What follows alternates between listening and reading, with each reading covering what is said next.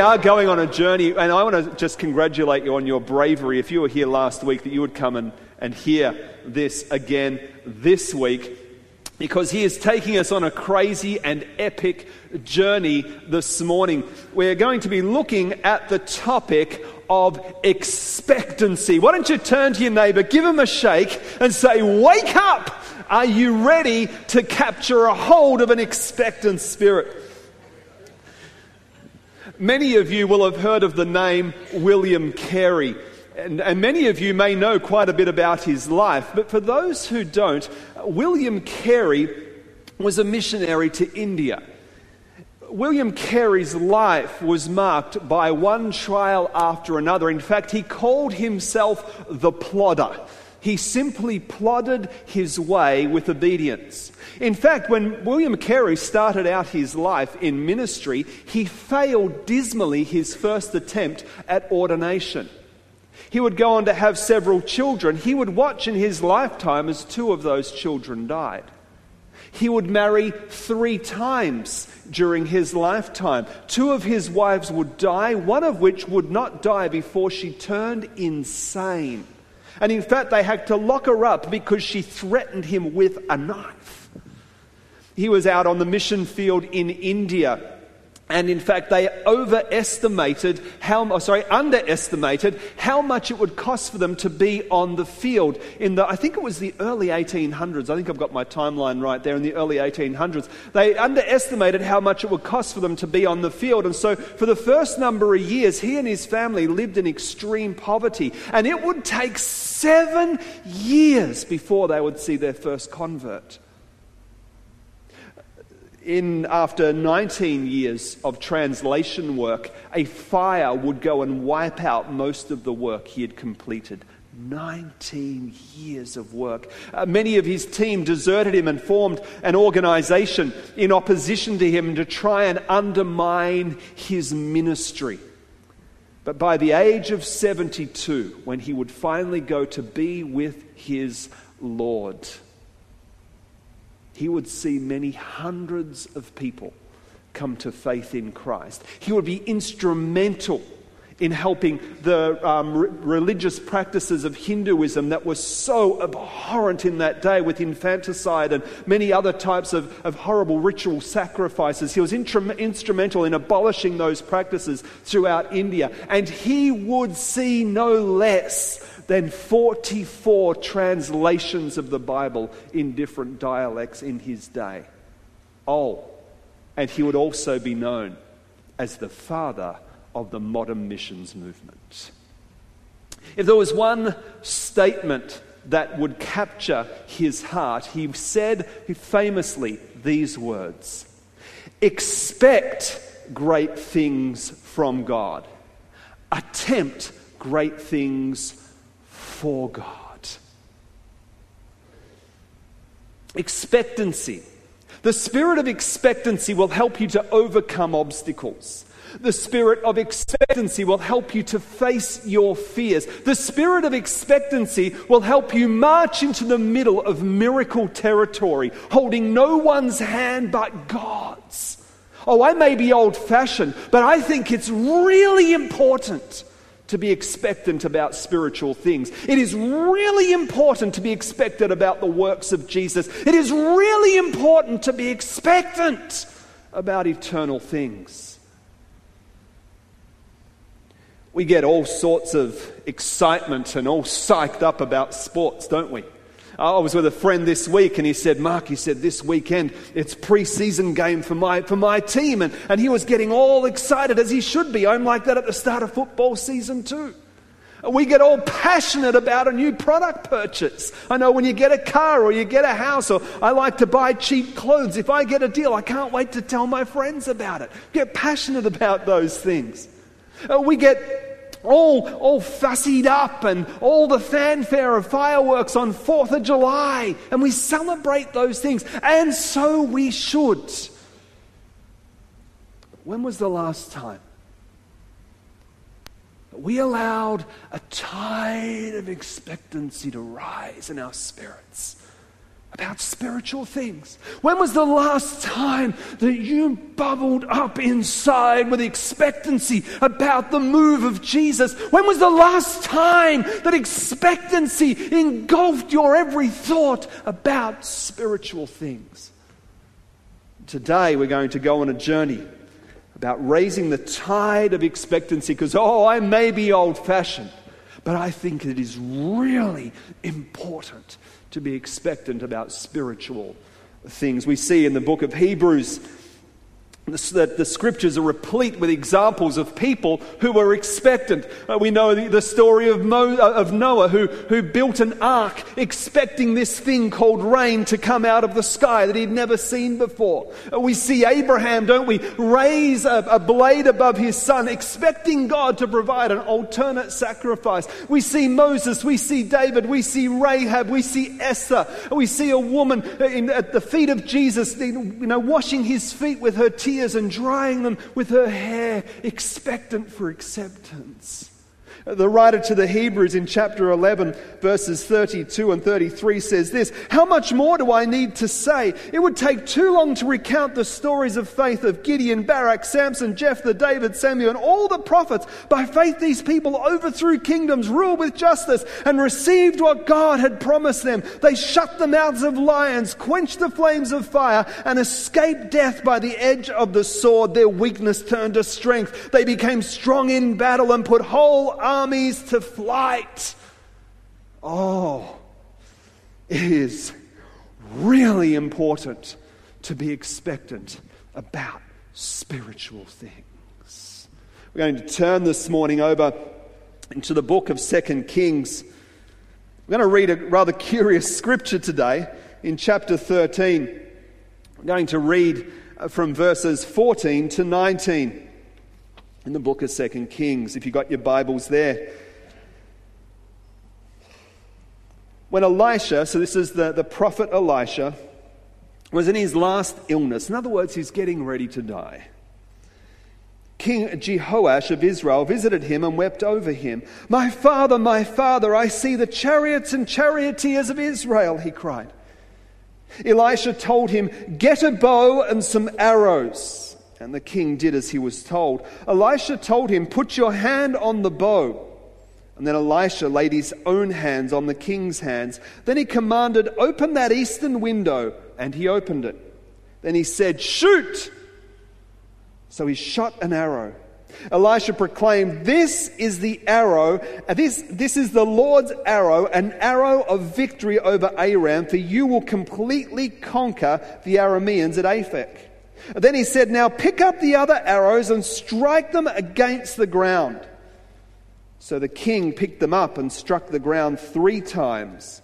But the man of God was angry with him. "You should have struck the ground 5 or 6 times, he exclaimed. "Then you would have had beaten Aram until it was entirely destroyed. Now you'll be victorious only 3 times. Then Elisha died and was buried. As we raise the tide of expectancy in our spirits, I want us to just look very simply at 3 key areas that we need to raise the tide on.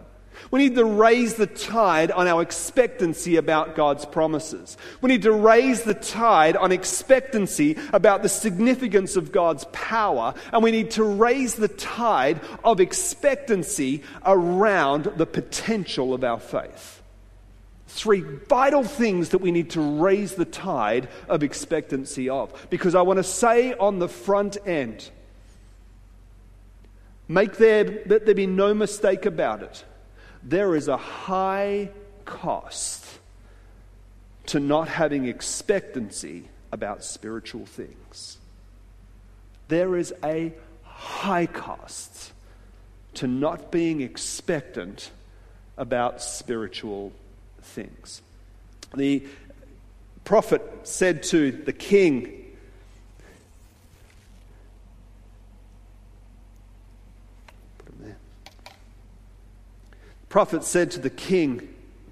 "The Lord has promised you victory over your enemy. You have the arrow of the Lord's deliverance in your hand, and you can't show a little bit of enthusiasm? You've got the arrow of victory of the Lord's victory in your hands, and you can't even get a little bit passionate. You've got the arrow of the Lord's victory in your hands, and you can't even be a little bit expectant about spiritual things. Oh, there's a high cost to not having expectancy over spiritual things, over the things of Jesus, over eternal things. A little bit of background to this story. This is one of the Old Testament stories, I believe, that we can almost perfectly overlay into our contemporary society as a body of believers here in the West particularly. If I had the time, I'd take you back to 2 Kings chapter 2, because there you would see the transference of anointing from the prophet Elijah to the prophet Elisha. You may think, what an odd thing for a king to say, my Lord, the chariots and charioteers of Israel. What a weird thing to say. Well, not really, because in 2 Kings chapter 2, you will see that they are the exact same words that Elisha spoke.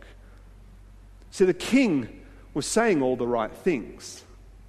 If you went across into the book of 2 Kings in those early chapters and you saw that transference of anointing from Elijah to Elisha, you would see that when Elisha took hold of the robe from Elisha, took hold of his cloak, as he got hold of that, he raced to the edge, to the banks of the Jordan, and he threw that cloak down. And the Bible says that he cried out, "Where are you, Lord?" And what does he see the king do? Oh, the king does the right religious activity. He just taps the arrow on the ground 3 times. We might put it this way. But they go to church. He serves in a ministry team. She attends Bible study. They went on a missions trip. What is missing is not the right words that the king says. What is missing is not the religious activity. What is missing, and the old prophet sees it, is the king doesn't carry a spirit of expectancy over the things of God. And as a result, he would only have a partial victory because the king was walking out in the natural. And this was a hinge moment of history where God was wanting to partner his super with the king's natural to create a supernatural outcome. And Elisha understood the moment. And it was typified by a mediocre response that the king would only get a natural victory, a partial victory. You see, mediocre reaction to the things of God only produces mediocre outcomes. I want to challenge you to consider something for a few moments. What were you once expectant for?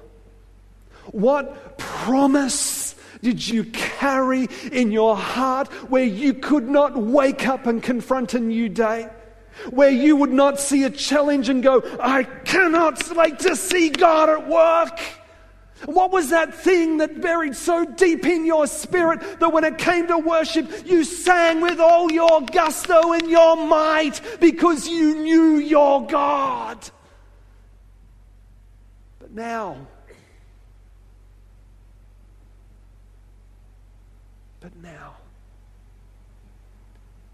it's perhaps even a distant memory, but now something robbed you along the way, but now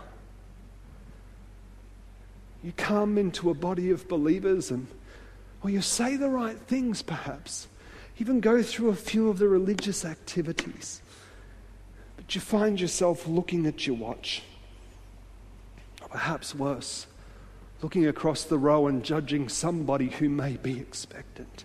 Oh, I've been that guy. I think we've all been that guy.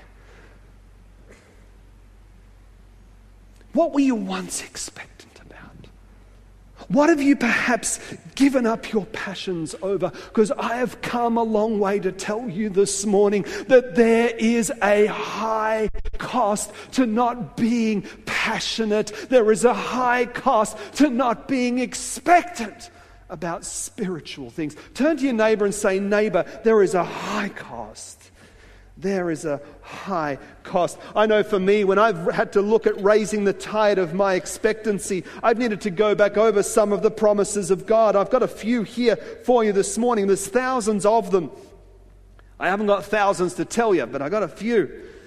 Some is the promise that I have been healed, that I am the salt of the earth, that I am the light of the world, that I am commissioned to make disciples. There's the promise that I am a child of God, that I have eternal life, that I've been given peace, that I am part of the true vine, a channel of Christ's life, that I am clean, that I am Christ's friend, that I am forever free from condemnation, that I am a son of God. Spiritually, God is my Father. The promise that I am a joint heir with Christ, sharing in his inheritance, that I am more than a conqueror through Christ who loves me. Oh Lord, would you raise up in us today a tide of expectancy over spiritual things. Spiritually expectant people reallocate their resources to the values of heaven, reposition their relationships in alignment with the values of heaven, realign their responsibilities with the values of heaven. Oh, when God stirs in your heart, is your response mediocre? If your response is mediocre, you will only get a mediocre result. God has a promise for you. We're to be expectant about the proofs of divine power. The Bible says the old man placed his hands on the king's hands as he pulled the arrow back and fired the arrow out the east window.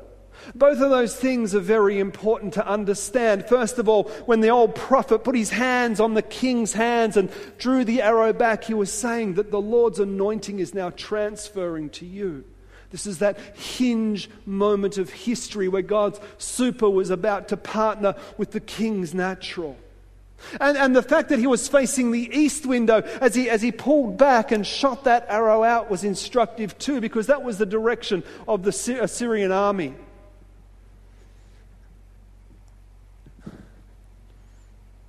What direction are you facing?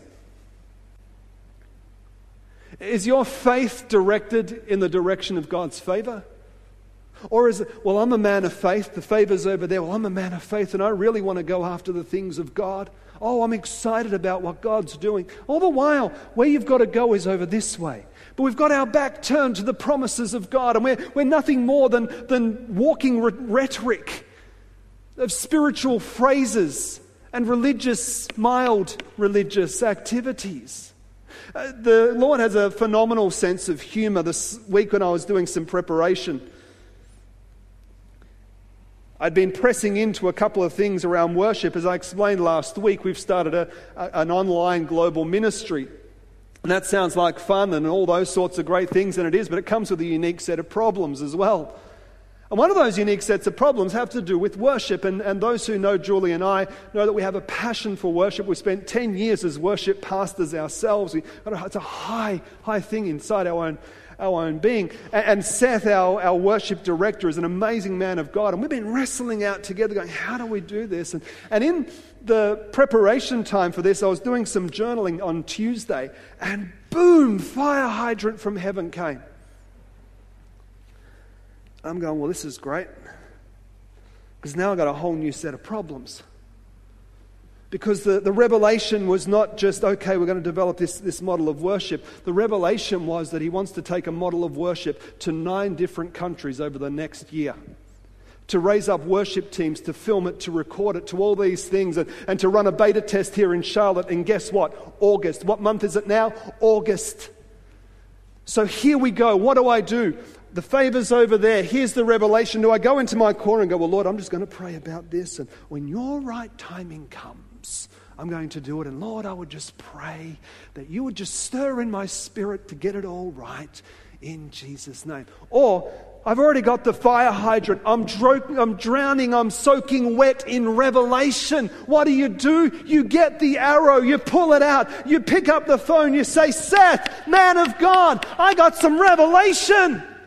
And he will go, well, how are we going to pay for that? I don't know, but I know the God who will in Jesus' name. And guess what? Have you got some time this month? Because I got to book some flights today to get you out here. What am I doing? Staring into the face of the revelation. And the king was focused in the direction of the revelation by the old prophet, and he was doing that on purpose. Because if you're going to walk in the promise, you've got to at least be pointed in the right direction. What direction are you facing?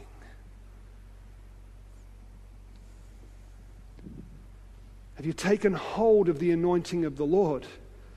Taking hold of the anointing of the Lord actually means some action steps. Oftentimes, not oftentimes, all the time, we don't get a floodlight for our feet, it's a lamp.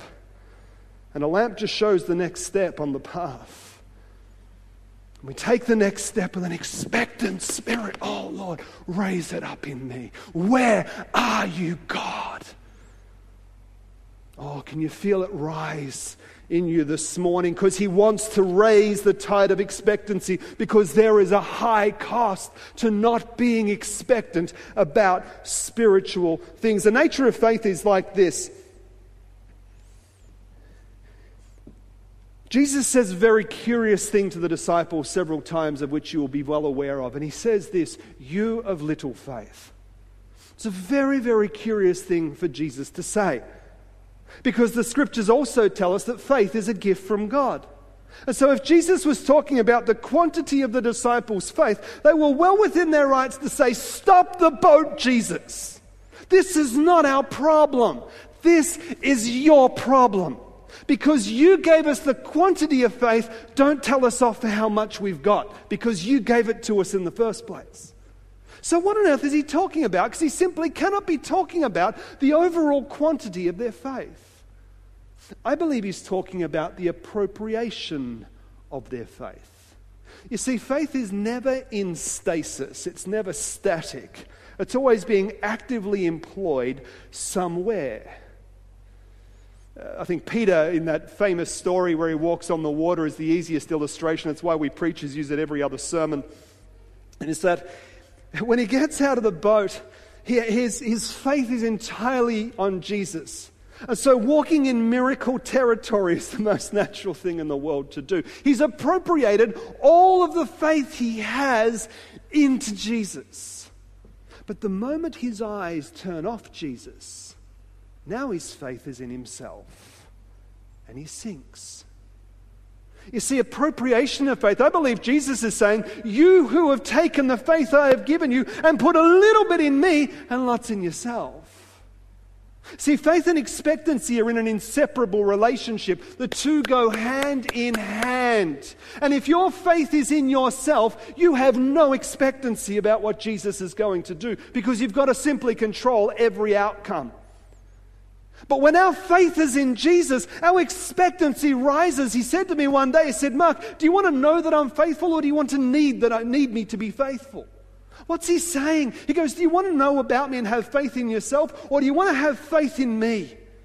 So they're dangerous questions for us to take a hold of, but I know when my faith is in him. I know when I'm walking in miracle territory. I know when I'm stepping into the areas of the promise that he has for me, and my faith is partnered to Jesus, my expectancy rises.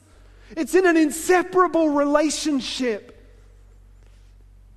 And so this morning, where is your faith? Where is it partnered with? Is it partnered with yourself, or is it partnered to Jesus? Because there is, make no mistake about it, there is a high cost to not being expectant about spiritual things. To be expectant about the things of Jesus. To be expectant about eternal things. There is a high cost. You're to be expectant about divine promises. Expectant about the proofs of divine power, and to be expectant about the potential of your faith. It's what I love about Pastor Lowell. He and I have been friends, I can say now, for over a decade. He has more wrinkles than I do. I have more grey hair than he does. But there's one thing I love about that man of God, is where he relentlessly goes to position people into the presence of God. See, faith's potential rises when we're in the context of other people whose faith is rising. It's contagious. Rising faith is just simply contagious. I want to posit to you this morning, if you're having struggles with your faith, maybe you need to fire your old friends and hire some new ones. Because when you're around faith-filled people, you can't help but be a faith-filled person. If you find you're around people that find a problem with every solution, instead of a solution in every problem, then maybe you're around the wrong kinds of people. And Pastor Lowell is the right kind of person. He's the kind of guy that when I come away from him and he comes away from me, our faith is built because he's telling me to believe what he's pressing in for. And I can't help but tell him to believe what I'm pressing in for. And we encourage each other and we build each other and we go, you can do it, man of God. I have faith with you for this because I know your God and you know mine. And our spirits rise and we leave each other and we storm the mountain again in Jesus' name. And this is a church where you see people respond to the good things of God. He's created with his team a safe place to hear dangerous messages like this. He's created a space for you to have a judgment-free zone where you can respond, you can weep, you can hug, you can cry, you can dance and celebrate and jump around and get excited about spiritual things. That's the kind of church this is. This isn't one of those churches. You know those churches? Where there's polar bears in the pulpits and icicles in the pews. The churches have got lots of teensicles because there's lots of mumsicles and popsicles getting around. Oh, this isn't one of those churches. This is a church where you get to see on full display the works and the wonders and the miracles of God. And we get to see our faith built and our faith raised and rised up so that the tide of expectancy rises and you can come into this space with your dream. You can walk in here with your promise. You can gather around the peace of God and you can walk out of here with your arrow firmly focused and expectancy and faith uniting and see the victory of the Lord's hand at work in and through your life. Are you expectant? Is the tide of your faith rising? Oh, because there is a high cost to not being expectant about spiritual things, to not being expectant about the works of Jesus, to not being expectant about eternal things. When we look at mail, and I send out some mail or I receive some mail, there's two things about that mail that are true. One is that in order for it to be delivered, it needs to be delivered. In other words, it's got to be delivered from somewhere in order for it to be delivered to somewhere. They're the two things. Mail is delivered to somewhere, but it's got to be delivered from somewhere. This morning I know enough about God to know that every one of you are pregnant with a promise. Every one of you have a dream. Every one of you have something that sits inside. And maybe you've never given it audience, but it sits there. Maybe you have given it audience. And it's sitting in the back burner in the recesses of your mind. Maybe you've given it audience and you got smacked down and knocked down. Maybe it's caused you to turn this way while the promise is that way. I believe there's two things this morning the Lord wants to do. The first is He wants to deliver you from that. Because He wants to deliver you to your promise. I'm not sure what that promise is that you carry. I know mine. There's things that I've had to deal with this week in preparation for this, where I knew I was saying the right words and I was just tapping mildly. And the Lord said, man of God, there's a high cost. We had the chance to be in a ministry many years ago, and we got ourselves in a position where we suddenly had an awfully large sum of money. And I'll never forget what that looked like. And we had the capacity to dream amazing dreams and go after amazing things. But there were many on the team that roadblocked and said no.